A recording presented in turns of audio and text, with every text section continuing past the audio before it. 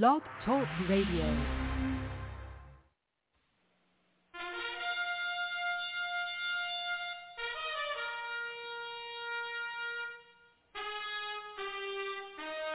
After the death of Solomon, God divided the kingdom of Israel into two houses. There were 10 tribes in the northern kingdom known as the lost tribes of Israel. They were cast out into the world because of their great sin against God. However, God promised in the last days he would gather these lost tribes back to Israel before the return of our Lord. Unknowingly, some of the churches made up of these lost tribes, known as the house of Ephraim. God is now calling them to prepare to come back home to the land he gave our fathers. The call to prepare has been sounded.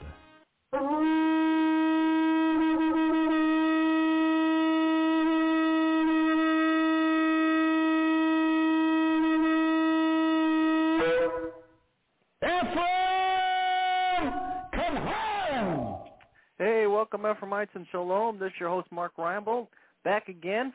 And this is the House of Ephraim show. Do have with us from Mount Carmel, Illinois, Prophet Tom Deckard.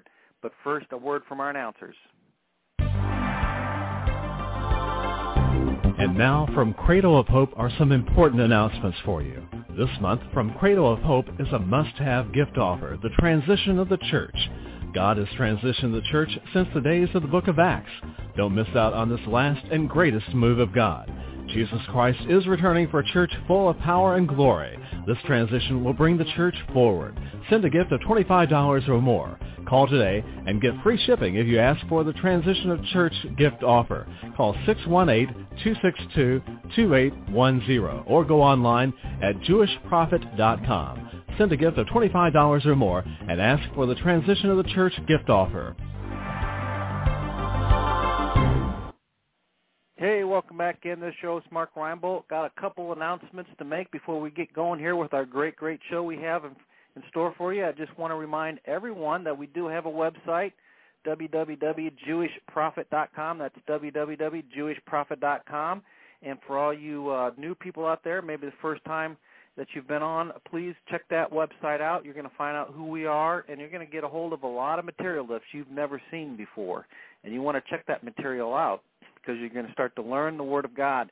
And I'm telling you what a great opportunity that is. We also have a quarterly coming up here, and you can get more information about that by clicking on the itinerary button on the front page there in the upper left-hand corner and find out what the quarterly and where it's going to be. It's going to be over in Fairfield, Illinois, out what we call lovingly the Corn Patch, and you can be a part of that and begin to learn the material straight from the throne room of God.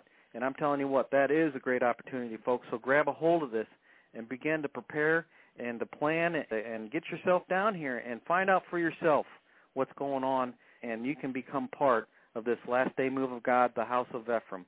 And again, you can get all that information out at the website, www.jewishprophet.com. We also have fellowships available online. So, if you're out there and you don't have a local fellowship or you want to begin to learn about the material and begin to plug in with the material, not only do we have this blog every day, but we also have fellowships available online. That's via ustream.tv, and we have one on Friday night. I teach one myself Friday night.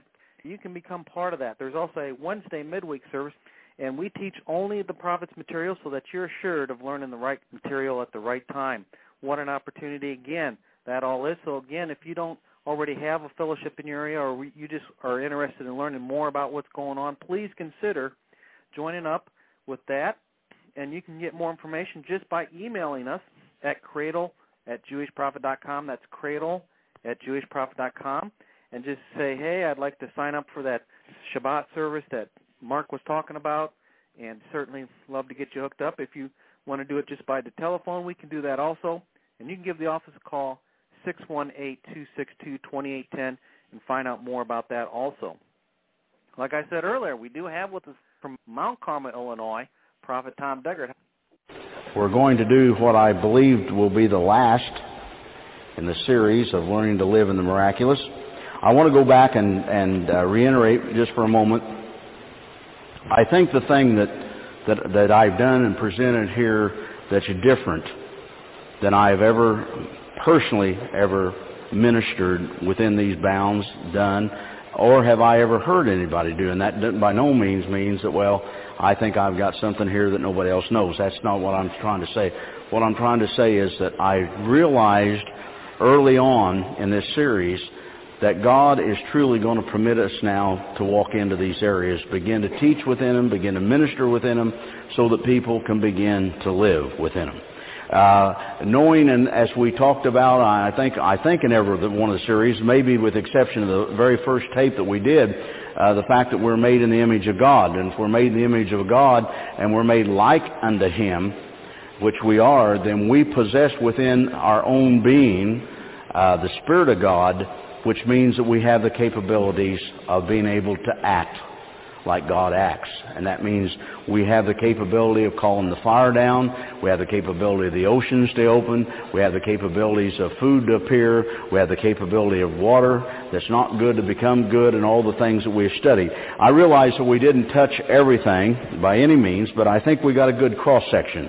I've been able to begin to realize that, hey, this Bible was written to inspire us. The Bible was given to us so that we could understand that was an example, or ensample, as the Bible says, unto us. In other words, that we could follow, we could trust that which had been done. Now, the sad thing that took place, obviously, through the generations is that we lost touch with the spiritual reality of who we are on this earth.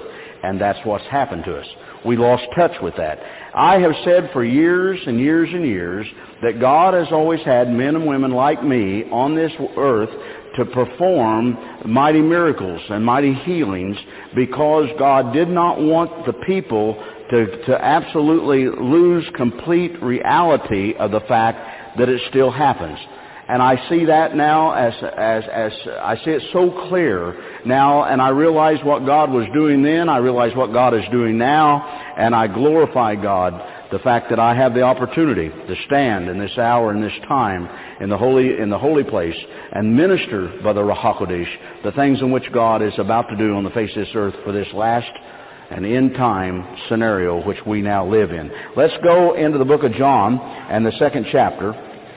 I've got quite a bit to cover here tonight, and I'm going to try to get this done. If we don't, well, we'll just do another one. John 2, first verse. And the 3rd day there was a marriage in Cana of Galilee, and the mother of Jesus was there. And both Jesus was called and his disciples to the marriage. And when they wanted wine, the mother of Jesus said unto them, They have no wine. And Jesus said unto her, Woman, what have I to do with thee? Mine hour is not yet come. And I've always marveled at that. And that shows you that there was a human side of this guy that's the Son of God, okay, or as this piece of flesh that came to earth as the Son of God. His mother saith unto the servants, Whatsoever he saith unto you, do it. And isn't that just like a mother? I love it. She knew it was his hour. She knew it was his time. She said, just do it. And there were set there 6 water pots of stone, after the manner of the purifying of the Jews, containing 2 or 3 firkins apiece, which is 20 to 30 gallons.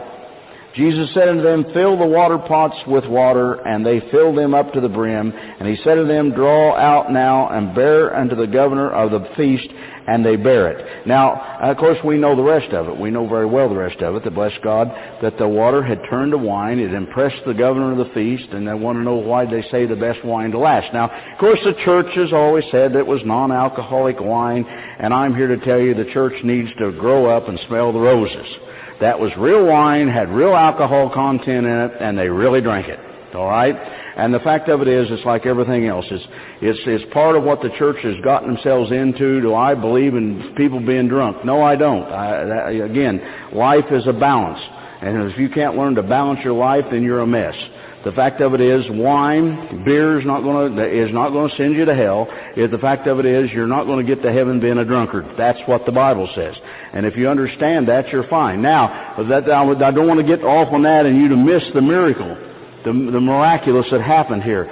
Do you notice when he filled those pots, or had them to fill those pots up, he just simply told them, he said, draw out now and bear, or take it unto the governor of the feast. Take it draw it out now and take it. Now they just filled them up, 20 to 30 gallon apiece, filled them with water, and he said, now just take it out. Now here's the point I want to make to you. He didn't say, water, turn thyself into wine. He didn't say that. He didn't put his finger in it and then take it back out. He didn't look in it and say it. He just simply had them to fill the pots up. He said, now draw the water, take it to the governor, and let him drink. And that's what they did. The governor noted that it was the best wine that he had tasted that day anyway, and probably never again did he taste that good of wine. But the fact of it is, the miracle appeared. The miracle appeared. The miracle appeared. Now, it gives me, and I've said somewhat about it before, on this Passover that comes in the spring, I'm going to do what God showed me probably 25 years ago. I saw, sitting here in a vision in this church, on this platform right here in front of this pulpit, I saw a water container. I had taken an anointed cloth and I had put it over the water container, and we then took communion, and it was wine. And the Lord said to me, He said, and so shall it be on that day. And I've told the people for years. I'm certain that you had heard me tell that story, and I think that probably anybody that's ever been around me has probably heard it, because of the fact that I'd still not had seen it come around. I think, again, with revelation knowledge, as God brings that revelation knowledge to us, that is, then we know and understand the piece that we didn't have to do what we need to do with. Now, this Passover that comes wherever I'm at. Now, I may not be here. I'm being drawn pretty hard to a couple different places. As a matter of fact, to try to be there to be with that congregation for the first Passover that they would have ever experienced. But wherever I happen to be, and you will be able to experience it here, because I will do that here. But I'm going to set the water, and I'm going to believe God to turn that water to wine for us to take communion. Now, will that happen? It will happen because not to prove that I'm a prophet of God. It won't happen, bless God, to prove that God is God. It's going to happen because I'm a prophet of God, and miracles follow after me. That's the reason it's going to happen. It's not going to happen because God told me to do it. It's happening because I am speaking the fact that the water will turn to wine on the seventh day of Pesach, and it will take place. So you're going to get a chance to see. And like I said, if I'm not here, then you'll sure know about it, because I'm sure the people will be glad to pass that on. So and I've waited years to be able to see that, because I always thought, well, what a way that would be. And of course I've had to go through a lot of changes myself. A lot of things have had to happen supernaturally in my life to bring me to the point of saying, all right, then we're going to do that. And somebody said, well, what if it doesn't turn to wine? Well, there isn't any question as to whether it's going to turn to wine. The question always was the timing right in order for God to have done what He wanted to do. And I believe without a shadow of turning that we have come to that place in time. Let's go to John, the 8th chapter, and I have one verse there that I want to use. John 8, the 59th verse. John 8:59. And I want to use this because it's so interesting. And it says, Then took they up stones to cast at him, at Jesus. But Jesus hid himself and went out of the temple, going through the midst of them, and so passed by. Now you have to realize that. Now, let's think about what was that show, Star Trek? Okay, that show that was on TV and on the movies, where they materialize and dematerialize and whatever that is. And I think for usage of this thing, that's probably the easiest way to try to understand it, is that he actually went through the midst of them. They didn't see him, and it wasn't because he didn't look like himself or he pulled his tallit up over his head so that he was hid. He passed through the midst of them. He passed through in another form. Now, we again are entering into the time when we're going to see what I've called the translation, and I think that rightfully so, but the Bible means even, is going to come full turn or full blown to the church and to the believers. And I guess I ought to start saying believers and be careful about the way I say church, because it's not going to happen in the church. It's going to happen to believers. And bless God, as a believer, we're going to get in a position as these plagues come, these judgments come, one after another, as they're beginning to start to come to this earth, that I'm going to need to be places. In order for me to need to be places, I'm going to have to get there in some other means than the way that I'm going now, all right? Because there's not going to be airplanes, they're not going to be flying, and bless God, you're not going to be able to buy gasoline to go there by vehicle, so we're going to have to get into what? Translation. And people said, oh my, I just don't see how we can do that. Well, you just sit back and watch how we're going to do that, because we're about to do it. That is just part of what's going to go on. You are going to gather yourselves together, and the prophet will show up in the midst. And I will be there. I will deliver the message. You will hear the message. And then I will go back to where I'm going. It'd be kind of a good deal because I can sleep in my own bed. I'm a big deal about sleeping in my own bed every night, you know. And so I can go sleep back in my own bed, and the next night I'll go somewhere else or whatever God wants me to do. And he said, well, I don't know about that. Well, you don't need to know about that. You know, let those that believe stand up and be counted. Let those that bless God, that want to believe God, understand that we're now at the hour and the time. The kingdom of God, the kingdom of heaven is once again at hand. And we are not dealing with Granddad's church any longer. We're not dealing in a time and an hour when we're concerned about salvation. And you say, but we should always be concerned about salvation. Well, we have come through the time of what's called the dispensation of grace. We've come through the time of the Gentile age. And I'm here to tell you that those doors are shutting, and they're shutting quicker and quicker than we'll ever imagine. And because they're shutting that quickly, it's going to be difficult, because the judgments that are coming for the sickle to be put into the harvest, and the things that need to be done in the manner in which we've been doing them. Now, they're still going to happen. Don't misunderstand that. People are still going to be saved. Multitudes of people are going to be saved. But it's going to be in a different means in which we have ever seen it take place. Because, again, we're not going to be able to get there and be there with those people in the manner in which we have once been there with them. Now, I think that you, again, have to understand, after he rose, after Yeshua rose from the dead, after 3 days. Now, he told him, he said, touch me not, because I'm not yet glorified. He said, don't touch me, because I'm not glorified. Now, he came back to them in another form, and we're about to get to that another form here in the 21st chapter of John.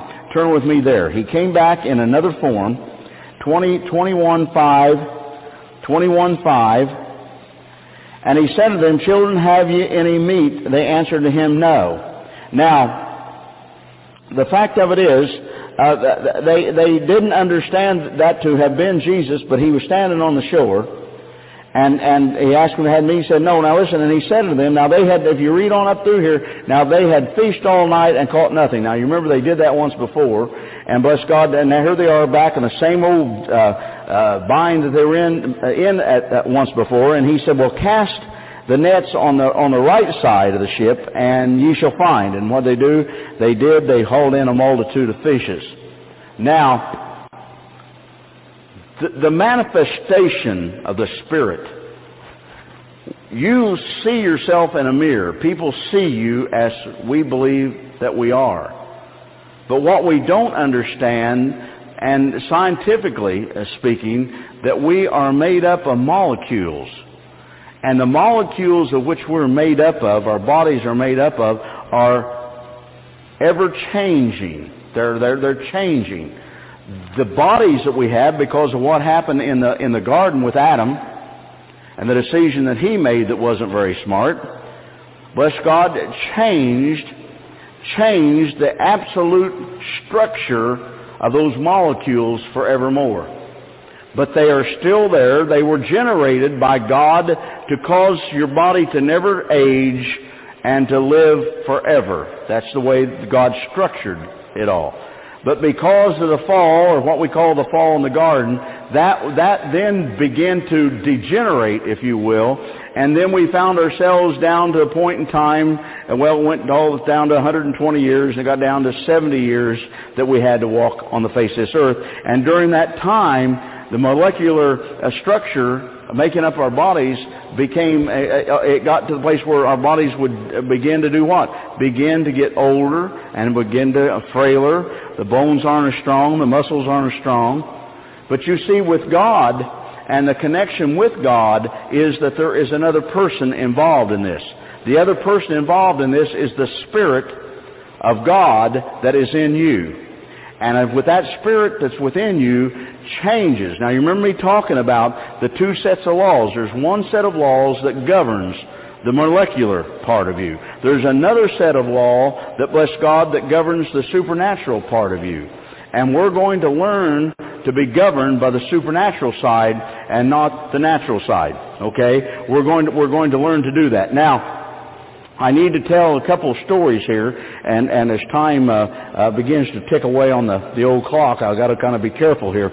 But I want to get these stories in. I want to talk about the time that I had been in South America, and I started back, and I called Donna on the phone, and Donna said to me I was in Barbados, and I was spending 3 or 4 days there because I wanted to go around to some of the churches and minister some of the ministers that I had ordained and brought up into the ministry, and so I did, and I called her, and she said, you're not going to be able to get home. She said, there's a hurricane that's going to come in and going to be in Miami about the time that you get there. Well, Stephen had already told me, he said, you're not going to be able to get to Miami tomorrow because he said, you're going to get there, but he said, you're not going to get out of Miami. That hurricane's going to come in there and do it. And I said to Stephen, Stephen, I'm going to tell you something. I said, I'm a prophet of God, and I'm going home. I'm sleeping in my bed tonight or tomorrow night. And I said, that hurricane's not going to stop because I'm going to move that hurricane. I said, pray with me. And Stephen, he said, well, I'm not. He said, you pray, and I want to listen. And I started praying, and I said this.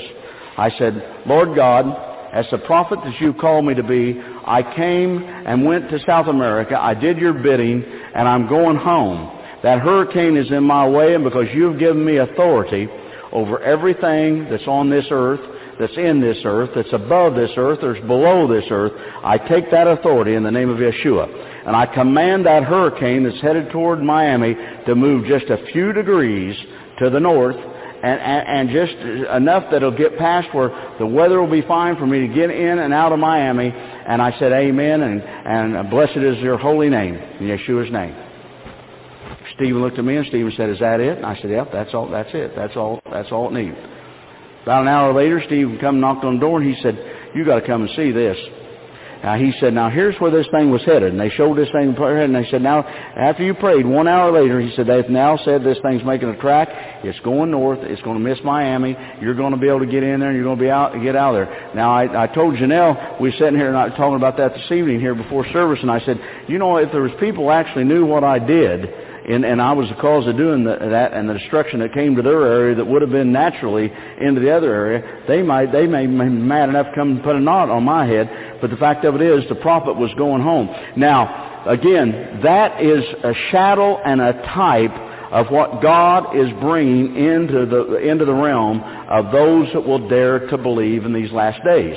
It has nothing to do, but it has had everything to do with being a prophet up until the time that we're now beginning to enter into. And it is a shadow for the church to be able to see and a church to be able to say. See, that isn't just something that we read in the book of Acts. That's the things that I have shared during these messages are things that I have seen, things that I have watched God do. I know I was in India and we ran out of bottled water, and they said, what are we going to do? And I said, go get the water out of the canal. Now, folks, they bathe in the canal. All their sewage goes into the canal.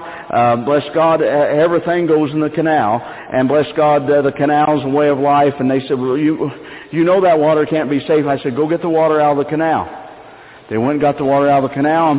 The Indian woman that was in charge, she said, I will boil the water. I don't know how much you know about that type of thing, but boiling the water is fine. But you can't boil that kind of water hot enough or long enough, bless God, because you couldn't get the fire hot enough to be able to boil it enough to bless God to do it. And all she could get to do it was get it where it was just the water was just rolling. It wasn't boiling really, it was just kind of rolling, okay? And so anyway, I commanded that water to be whole. I said, that water will be whole, and I sanctify it through the power and the name of Yeshua. And I said, and so let it be. And so they got that water cooled. I said, now put it, I told the guys, I had 4 or 5 guys with me, I said, put it in the bottles, and we're going to go take it to the crusade grounds. And they looked at me and they said, we're going to take that one? I said, yeah. And they said, how do we know? I said, what do you mean, how do we know? I said, the prophet sanctified the water. Now, I don't know whether you understand enough about koshering. A prophet can kosher anything, and which makes it holy, or it makes it deemed in the eyes of God as such. And so prophets can do that. And so I said, I just koshered the water. I said, it's all right. So I just took a cup and I just reached down in it. I drank a big old cup of it. And I said, now if in fact this stuff isn't koshered, I said, then let me be the one to be sick. How will that be, fellas? Well, they bottled up the water, and bless God, the afternoon came. We went back to the crusade grounds. I preached, drank the water all the way through because it was 124 degrees in the shade. And I drank the water, and I came back, drank the water. The next day, they went and got more water out of the canal. I blessed the water and commanded it to be whole in the name of Yeshua, and we drank it that day. And then the next day, they brought bottled water. Now, let me tell you something. There wasn't one person that drank that water that had any kind of problem at all, any kind. Now, on any other occasion, that probably would have killed them, killed all of us. On any other occasion, it probably would have made us deathly sick. And at the least, we would have been using the restroom 24/7, okay? But the fact of it is, it didn't happen that way. It happened because why? Because there is within the anointing of God the power of the anointing to be able to take those things which look to be, to call them as though they're not, and bless God, make it that way through sanctification and saying it be holy, it be pure in the name of Yeshua. And so therefore, we begin to see again, God, people always say to me, well, Brother Deckard, and I get a lot of emails saying, Brother Deckard, we need to know that there's been prophets saying that there are certain places in America that are going to be safe houses for God's people, as God has always given. Now, where is your safe house, Brother Deckard? Because we want to know. And I write them back and I say, well, I'll tell you where my safe house is. It's wherever I am. And I said, it works like this. It won't make any difference if I'm in Canada. It won't make any difference if I'm in Australia. It doesn't make any difference if I'm in California. And that great big earthquake comes. It'll make no difference because of the fact that, bless God, that I'll be in the right place at the right time. And if everything else goes down to whatever it is, it just happened to be where I'm standing, won't go down there. And I said, that's the way it works. And let me tell you why it works that way. People are so concerned about somebody else hearing for God or from God for them that they miss some of the most important things about God. The God said that I will guide your footsteps. That's a promise. God will not guide a footstep that you take if in fact you're not keeping the commandments and the testimony of Yeshua.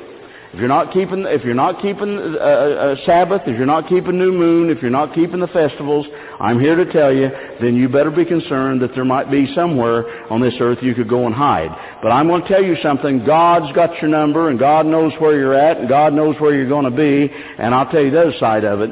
Bless God, there is no safety net for those who live out from under the commandments of God and the testimony of Yeshua. There just isn't.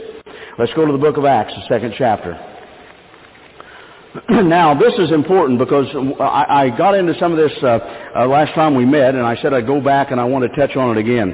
Now, we know that when Yeshua left this earth, he told them that they were to go and they were to spend, after Passover, they were to go in the upper room and they were to spend those 50 days, those 50 days, the counting of the Omer, and after that counting of the Omer would come Pentecost, and he said, I will send unto you the Ruach HaKodesh.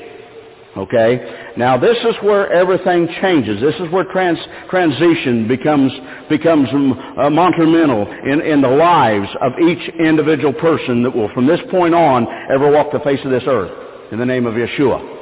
And the reason that it's so instrumental to us, before you saw the anointing of God work through prophets and a few kings, you saw the anointing of God work through the Son of God, you saw the anointing of God being transferred unto his disciples when he told them, I want you to go out and I want you to lay hands on the sick, cast out devils, and I want you to raise the dead. But you did not see that happen anything past that time frame in which he told them to go do that.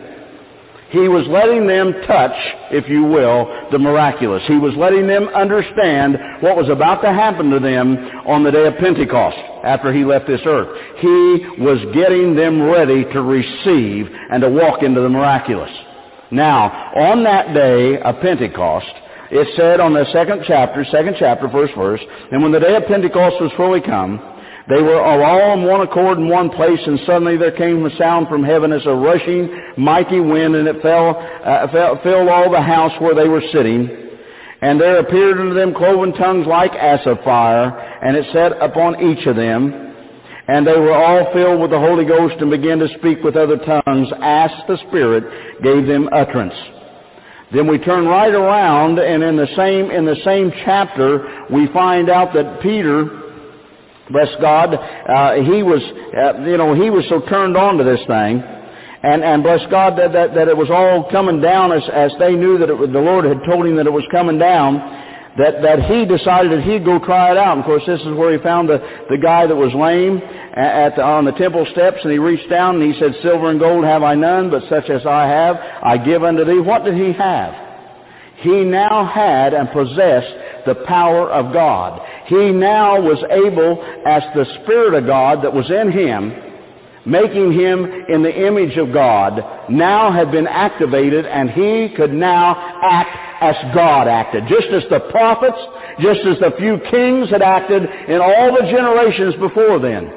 There was never a man, a fisherman, Peter could never have, Paul, the Pharisee, could never have worked the works of God in a time except after in which the Holy Ghost, the Ruach HaKodesh, had come to this earth. But now God has now opened this thing up unto all mankind. He's now taken it. Now what happened through the ages? I'll tell you what happened through the ages. And as I said, and the thing that triggered me, and it's so hard that I begin to go back and begin to question over and over again and ask preachers, why do we not have the miraculous in our church services any longer? And it took me a number of years before I found out the reason that we didn't have the miraculous is because we had decided that we didn't need to keep Pesach. We didn't need to keep the rest of those festivals. We didn't need to keep New Moon, and we didn't need to keep Sabbath. And that was the reason why. We had the tools. Did we not have the tools? Yes, we had them filled with the Holy Ghost. Did we speak in other tongues? Yes, we spoke in other tongues. But we had defiled God, because you see over here with the blessing of which we had to receive it, and God said, unto all those that will come can receive this. Well, we received it, but the power did not and could not work because we had defiled God on the other end and become a curse to Him. And now that the church has now come back full swing and full turn back into it, now we're beginning to see and we're beginning to realize that we now have the opportunity. We now will fulfill what God said on this earth to do. Now, does anybody have a problem with understanding that probably God knew what was going to happen to the church after the day of Pentecost and a few generations that passed by, then Rome come on and the losing of what we had with the commandments? Yes, I believe absolutely. I think that was all in God's plan. I think that was all part due, in fact, to the generation of the Gentiles, of which God opened that door and said there will be a time period of which they will come in, and which most of being the house of Ephraim, as I have taught you, that would come in. So now we're engaged. Now we have not only the possibilities, but now we're acting like God acted. We're acting like Elijah acted. We're acting like Elisha acted. And you can see those acts throughout this book of Acts. In the 5th chapter, the book of Acts, 5th chapter, in the 17th verse, 17th verse, it says, Then the high priest rose up, and they were with him, a sect of the Sadducees, and they were filled with indignation. They laid their hands on the apostles and put them in the common prison. But the angel of the Lord by night opened the prison doors and brought them forth and said, Go stand and speak in the temple to the people all the words of this life. Angel of God come and open the doors. Did you ever see the angel of God come and open the doors to anything but the prophets before that? No. But now you can, because now we have come into a new place. God transitioned. The Pharisees, the Sadducees, the scribes, the great Sanhedrin stood in their places. The bells jingled on their garments as they walked through the temple. But God had done something new. God had done something different, and these disciples was turning the world upside down with it. And they did up into the period of the Roman Empire coming in and then becoming Christianity themselves and thinking that they were, and even still today believe they are. The fact of it is that God said that He would send the Ruach HaKodesh back to this earth, and He did that, giving us the power to do it. Now, in the 12th chapter of the book of Acts, and of course, within this, and this can get a bit lengthy, but this was the 5th verse. Peter had been apprehended. All right, they'd already killed James, the brother of John, with a sword, and the 5th verse says, Peter therefore was kept in prison, but prayer was made without ceasing of the church unto God for him. Now, somewhere in the middle of all of it, and the 7th verse says, and behold, the angel of the Lord came upon him, and a light shined in the prison, and he smote Peter on the side, and raised him up, and said, Arise up quickly, and his chains fell off from his hands. And the angel said unto him, Gird thyself, and bind on thy sandals, and so he did. And he saith unto him, Cast thy garment upon thee, and follow me. And he did. And as he went, the doors, the gates began to swing open on their own selves. Now listen to me again. Peter was not a prophet of God, found, anointed, and sought out after from being another prophet. Now I realize you say, well, now wait a minute, they were disciples of Christ. Yes, they were. But they weren't prophets. They weren't anointed to be prophets. We see them as apostles, all right, and you can say, well, that they had prophetic acts that followed them. Yes, you can.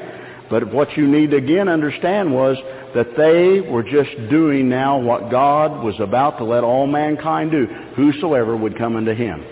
That's a principle in which the church, the believers, are going to have to grasp onto in this last day of just understanding that that's exactly where God has brought us to. And we were there on the day of Pentecost, all right? And we lost all that, and now we're coming full turn, and we're swinging back to it, and we're now going to operate once again within it. Let's go to Acts 16. Acts 16. 25. Acts 6:25. And at midnight Paul and Silas prayed and sang praises unto God, and the prisoners heard them. And suddenly there was a great earthquake, so that the foundations of the prisons were shaken, and immediately all the doors were opened, and everyone's bands were loosed. There it is again, and there it is again. What is it all about? It's about a living God. It's about the miraculous. It's about the supernatural. It's about walking out of the law that governs this earth, your five senses and your body, into a world that governs the supernatural realm where everything is possible. Again, you go back and you listen very closely to what Yeshua said, and He said, if thou can but believe, all things are possible to them that believe it. Now, He didn't say that every once in a while. Now, why we can't do those things is very simple. The reason we can't do those things is because we are still trying to let our carnal mind, our carnal five senses govern the supernatural world. It just won't work that way. It never did work that way. Now, I can stand here and tell you from what I've experienced in 30 years that it has not been a bowl of cherries to bless God, to work the works of God, walking over into the supernatural law, leaving the natural law, because the whole time you're doing that, your five senses, your mind is saying, you're about to make a fool out of yourself. You're about to make a fool out of yourself. You go ahead and call that deaf person, that deaf and dumb person up here, and when they don't hear and go back, these thousands of people that came, they're all just going to walk out. You watch it go. Does that ever change? No, and it will never change. And there's no reason for you to get to thinking that, bless God, just because you decide to walk over into the miraculous, that you're just going to waddle over there in it, and just because you showed up, now it's all going to work. As I've told you, I think over the last 2 or 3 tapes, maybe 4 tapes, you're going to have to begin to work in the small things and watch God do the little things, and then God will begin to give you bigger things. And it will work that way, but you have to start somewhere. And if you don't start there, it ain't going to work, okay? It's just not going to work unless you'll start there. Now, let me do this one. Numbers of years ago, there was a young man that was a friend of mine, and he and I used to deer hunt together all the time. And he knew that I was a minister. He didn't want anything to do with it. He said he was a Catholic, and that's all he needed. So one night, about 2 in the morning, the phone rang, and it was him on the other end of the phone. He said, "Would you come to town?" He said, "I've had a motorcycle wreck," and he said, "I think I broke my back." And I said, "Well," where are you at?" And he told me. So I said, "Yeah, I'll come to town." So I got up, got my clothes on, drove to town. I prayed on the way to town. Anyway, it took us 45 minutes to get him from right here where this wall is to the door of my car to get him in the car. About 45 minutes. He was hurting big time. Got him finally loaded up, got him headed down the road, and I was about a mile and a half from the hospital, the emergency room, and we were going down the road, and he looked at me and he said, "Aren't you going to pray for me?" I looked at him. I said, "Well," I said, "has it come to that?" I said, "Do you want prayer?" I said, "Vernon, this is a little unusual for you." I said, "You're the guy that didn't quite ever believe in all this." And then I said, "The first thing that happens, you call me." He said, "Well, you're the only person I know of that God ever did anything through." And he said, "Boy, if there's ever a time I need God to do something, it looks like it'd be right now." So I just put my hand over his head and I said, "God, let him be healed. Let him be healed." On the top of his head, down his back, I said, in the lung area, I could tell in my spirit there's something in the lung area. I said, "Let him be healed. In Yeshua's name." Got him to the emergency room and pulled up and I remember him saying, "I've got a prayer." He said, "Is that all you're going to do?" I said, "Well, that's all I need to do." I said, "What else you want to do? Sprinkle a little holy water on you?" I knew being a Catholic, maybe that'd help, you know. And he said, "No." He said, "I guess that's all." He said, I don't feel any different." I said, "Well, it don't work by feelings." So it took him 45 minutes to get him out of the car, get him into the emergency room, get him to the x-ray room. And so the doctor come out, a little foreign doctor, and he come out and he began to explain to me. Now, see, I'm the only one there. He begins to explain to me. He said his back was broken in 2 or 3 places, and that he had a punctured lung, and maybe the other one was punctured. Couldn't tell for sure, but he did have broken ribs. And he said, we're all this is going to have to be done. And he said, and about this time while he's talking to me with his back toward that door where they took my friend in, my friend's coming out that door. And he's coming out and he's buttoning up his shirt. And he walked over there. He stood there beside that doctor, and that doctor looked at him. That doctor said, he said, you should be laying down. He said, lying down. He said, what, you can't be here like this. And he said, you understand, Doc? He said, somewhere between the time you took the x-rays and you come out here, he said, God healed me. He said, this guy's a minister. He prayed, and God healed me, and I'm healed. That doctor said, no.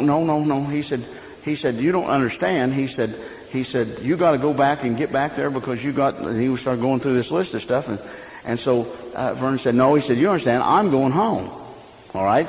So my friend, he went over and he got his coat and he started out the door, and that doctor got over in front of the door and he says, you can't leave. He said, if you leave here, he said, I'm going to be in big trouble because he said, I've got these x-rays. You come in. We've recorded all this. And he said, you can't leave. I said, well, doctor, I said, listen. I said, would it be possible for my friend to go back and to do the x-rays again, and then if the x-rays are okay, you let him go home? And he said, yeah. He said, if that's right. But he said, that's not the way it's going to happen. He said, I don't know what's happening here. But he said, this guy, then he started down through this list. I said, well, Vernon, do me a favor. Go back and have that done so we can find out, whatever. So Vernon did. He went back and he had this done, and he come back out. And so the doctor come out while he was putting his clothes back on, and he says, you come with me. And so I went back into the thing, and he put up the x-ray of the first one, and there was the back broken and all the ribs broken and everything. And he was just as white as the coat he had on. He said, I think you're the only one here that understands what's going on, because he said, I don't, because he said, look at this one. Put the other one up there, and there was not a thing on that other set of x-rays. And I looked at that doctor, and I said to him, I said, this is the kind of God that I serve. Now, he was an Indian, and he was Hindu. And I said, I would strongly suggest, that you take a long, hard look at what a living God can do. And so anyway, sure enough, he left. Now, it was about 2 years later. Now let me tell you why. People always are telling me, said, "Oh, Brother Deckard, if you just come prophet and raise somebody from the dead or something happened, you get a whole city saved." No, you won't. No. See, seeing is not believing. All right, seeing. You remember what he said to Thomas? "At least you cast your hand into my side and your fingers into the holes in my hand. You'll not believe. But blessed are those that don't see, that can yet believe." And so you thought that this guy, this would have been it. Well, yeah, it was kind of it. He acted like that maybe he'd get interested in the Lord and change his life. But you want to know something? It didn't last very long. He was back out in the world, and he was drunk and riding his motorcycle and acting crazy. One night about 2 o'clock in the morning, maybe 2 years after that, the phone rang. Now, I knew his wife was pregnant, and I knew that she was about to deliver a baby, and the phone rang, and he said he was crying. He said, "Tom, you got to come." He said, "You got to come with me to the hospital." I said, "Well, where are you talking?" Well, said, "They have flown my baby boy to Evansville, lifelining him down there because they said he can't live." I said, "Well, what's wrong with him?" And I don't remember. He told me. And anyway, so I said, "Well, I'll come to town." So I came to town, and I went to Evansville and with him, and we got down there, and the doctor came out and told him, said, "Well, the baby won't live till daylight." They went through the things that was wrong with him. So I had an anointed hanky with me, and I said, now, do you trust me? And he looked at me, and he said, "You're probably the only person on this earth that I trust." He said, "Whatever you do," looked at that nurse, he said, "Whatever he says, just do it." And I took out one of those anointed hankies, and you could see it was a little soiled, and I said, "Put this on the baby, don't take it off. The baby will be fine." She said, "Oh, we can't do that. That's full of germs." I said, "Didn't you say that baby was going to die before daylight anyway?" "Yeah, that's what the doctor said." I said, "Then how can that matter?" She kind of looked at me. She said, "Well, I guess it doesn't." So anyway, the boy's 24 years old today. During this time, he's been to Iraq, been through all that over there, and he's alive and doing well today. Now, what does that say about a living God? It says that you have to go past the circumstances. You have to be understanding enough to look past. If you'll remember me talking about the fact that when God began to deal with me, and God began to tell me I had to first see those people that were lame, not in a wheelchair, not on crutches, not in body casts, but I had to see them without that, and I had to see them walking. And he said, you have to see that first. And as I begin to talk to you, and we're going to get into some of this stuff over that Friday night, Saturday, and Sunday seminar that we're going to have here in January. We're going to begin to talk about the supernatural realm, the battle that goes on in the realm, and how it is that you must overcome. You have to understand that you're the overcomer. You have to understand that when it comes to miracles, that you're the only thing that is going to stand between most people and death itself. And you have to understand that. You've got to be willing. Now listen to me closely. You've got to be willing to put your flesh under your feet. You've got to be willing to take the chance that it's going to take for you to be humiliated in order to work the works of God. But when Yeshua said, "And all these things that I've done, you shall do, and even greater work shall you do," he meant every bit of it. Acts 19:12. 19:12. And this piece of scripture here is probably something that has definitely gone around the world with me numbers of times. It says, 19:12 of Acts, "So that from his body were brought under the sick handkerchiefs or aprons, and the disease departed from them, and the evil spirits went out of them. And so that from his body were brought unto the sick." In other words, they took the handkerchiefs, these handkerchiefs, just like something like that he had on his body. Now, how did he have them? He could have them in his pocket. He could carry them on him, put it in his belt, however it was due. But it says the diseases departed from them, okay, and the evil spirits went out of them. And I can't tell you how many times that I have watched that work. Now, will that work for you? Yes, it will work for you.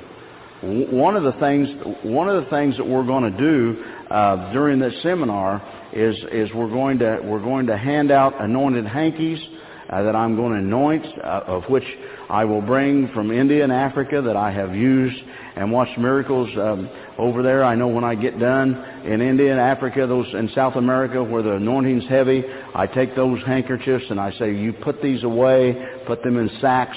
I want these marked, these I want to use to hand out. And so I did that in accordance to the strength of the anointing that was upon me and by the miracles that came, all right? So we're going to pass those handkerchiefs out. I'm going to anoint them. I'm going to seal with oil people that will be in this room over that weekend. And the seal that I'm going to set upon them is a seal that's going to cause the death angel to pass over them. And you say, well, now, wait a minute, Brother Deckard, what does that mean? Well, it's going to mean just this. The death angel is going to pass over through this plague and the plagues that are coming after this plague.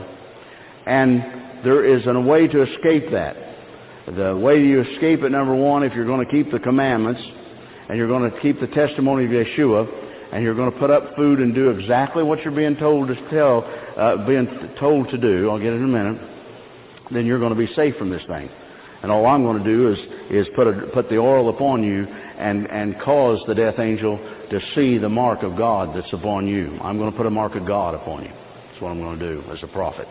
Now, is that big-time stuff? Let me tell you, it's big-time stuff enough that it'll fill auditoriums before this thing's over of people trying to get to this prophet to get oil poured on them so that they will be sealed. There is a sealing, and I'm about to do that, and you know, I talked about that as I left all that oil over in Africa, and I couldn't understand why I'd had to take it to start out with, and the pain that was to get it there, and all you have to go through, it was a real deal. And I said, God, what am I doing with all this oil? And he said, take the oil. I took gallons of oil. Got over there and I didn't use any of it. Or I said, let's leave it right there. You tell J-Los to take the oil and store it. And then all of a sudden I found myself telling J-Los, take the oil that the prophet anointed and go seal the peoples of Africa. Go seal them with a seal. Because that will take them through. The death angel will pass over them. That's the only way that they're going to survive. That's the only way they can survive over there. Is that would happen, that it would take place. So the handkerchiefs, yes, we're going to. So is that all part of? Yes, it's all part of. It's all part of me being able to do what? Start people into the miraculous. Because I will take these, anoint them, give them to you. You'll take them out and begin to use them. And you want to begin to use them. I don't care what it is. Use them. Is that going to last forever? No, it's not. It's going to last for a season. I'm not sure. I'm going to ask God to tell me how long. All right? I'm going to seek the face of God, see if God will let me tell you, all of you, this is how long the anointing of these are going to last. Now, can you say, well, I could come back and get more? Well, you people are fortunate because you're around me a lot. All right? Those people that aren't around me, the people and I did this up in Milwaukee, and I did it in Phoenix. I'm going to do it everywhere I go. And people are going to understand the difference that this is going to make. Some of the reports that are coming back, that they took the hankies, they laid them, and miracles was wrought for the hand of God. It's going to happen. Why? Because what God wants you to understand is living in the miraculous is a way of life. It's not, bless God, it's not a choice. It's a way of life. You got to choose it, but the fact of it is, will it work? It's always worked. It's never meant not to work. But I hope that through this study, I hope that you've been able to follow through with me. I hope you're able to understand what happened in the Old Testament. Why it was that you only saw the prophets and a few kings that actually possessed the power of God's anointing. And it was that way until the day of Pentecost. And after the day of Pentecost, that same power of the anointing was now, if you will, brought down, passed down, transitioned to the believers. And now we all have access. There's none of us that cannot work the works of God. The biggest reason we haven't been able to work the works of God is the church. Most of the church, bless God, most of the pastors, bless God, had no idea in this world how to work the works of God. No one had ever been. Most of the places, you know the places that I'm traveling in the United States, you know what they're coming and telling me? They've never seen the kind of miracle types of healings. They've never seen that many of them take place at one time. Why is that? I'll tell you why it is. Because the church couldn't work the works. The church was afraid to work the works. The church was afraid to... I'm going to tell you again, and that's an important thing about this seminar that we're getting ready to do about Come Sit at the Prophet's Feet in January. The important thing of this is to understand that there are ways to command within the supernatural world, and you must learn to do that. And that's what God has given me the ability and the anointing to be able to do, is to teach you how to take command in the supernatural, in the spirit world, because you have to do that. Your enemy isn't flesh and blood. Never has been. The biggest enemy that you got is your mind.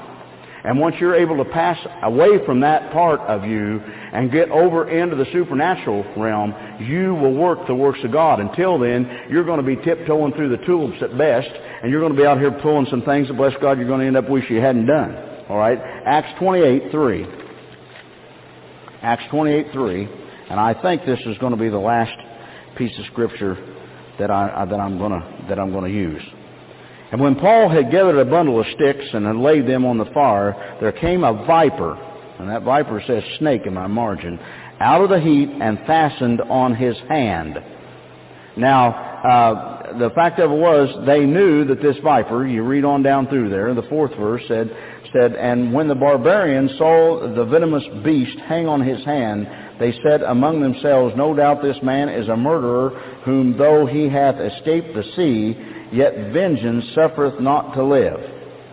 And he shook off the beast into the fire and felt no harm. Howbeit they looked when he should have swollen or fallen down dead suddenly, but after that they looked a great while, and so no harm come on him.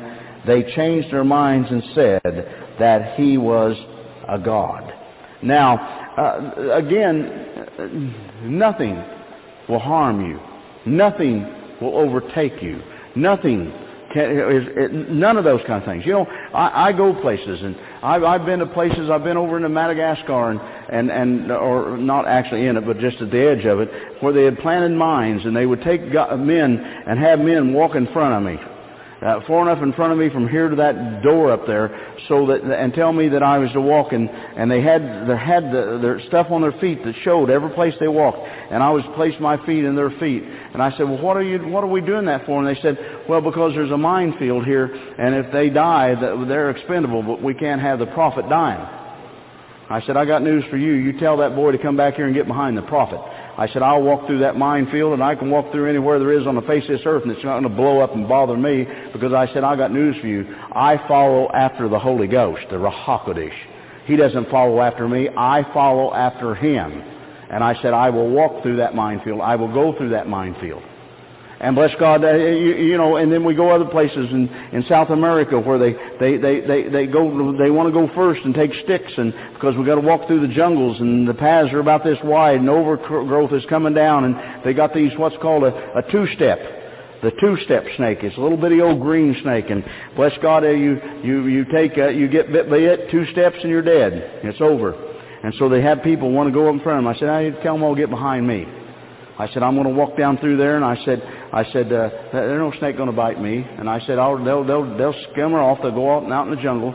I said, just get behind me. I don't want them up there. I said, they're liable to get bit.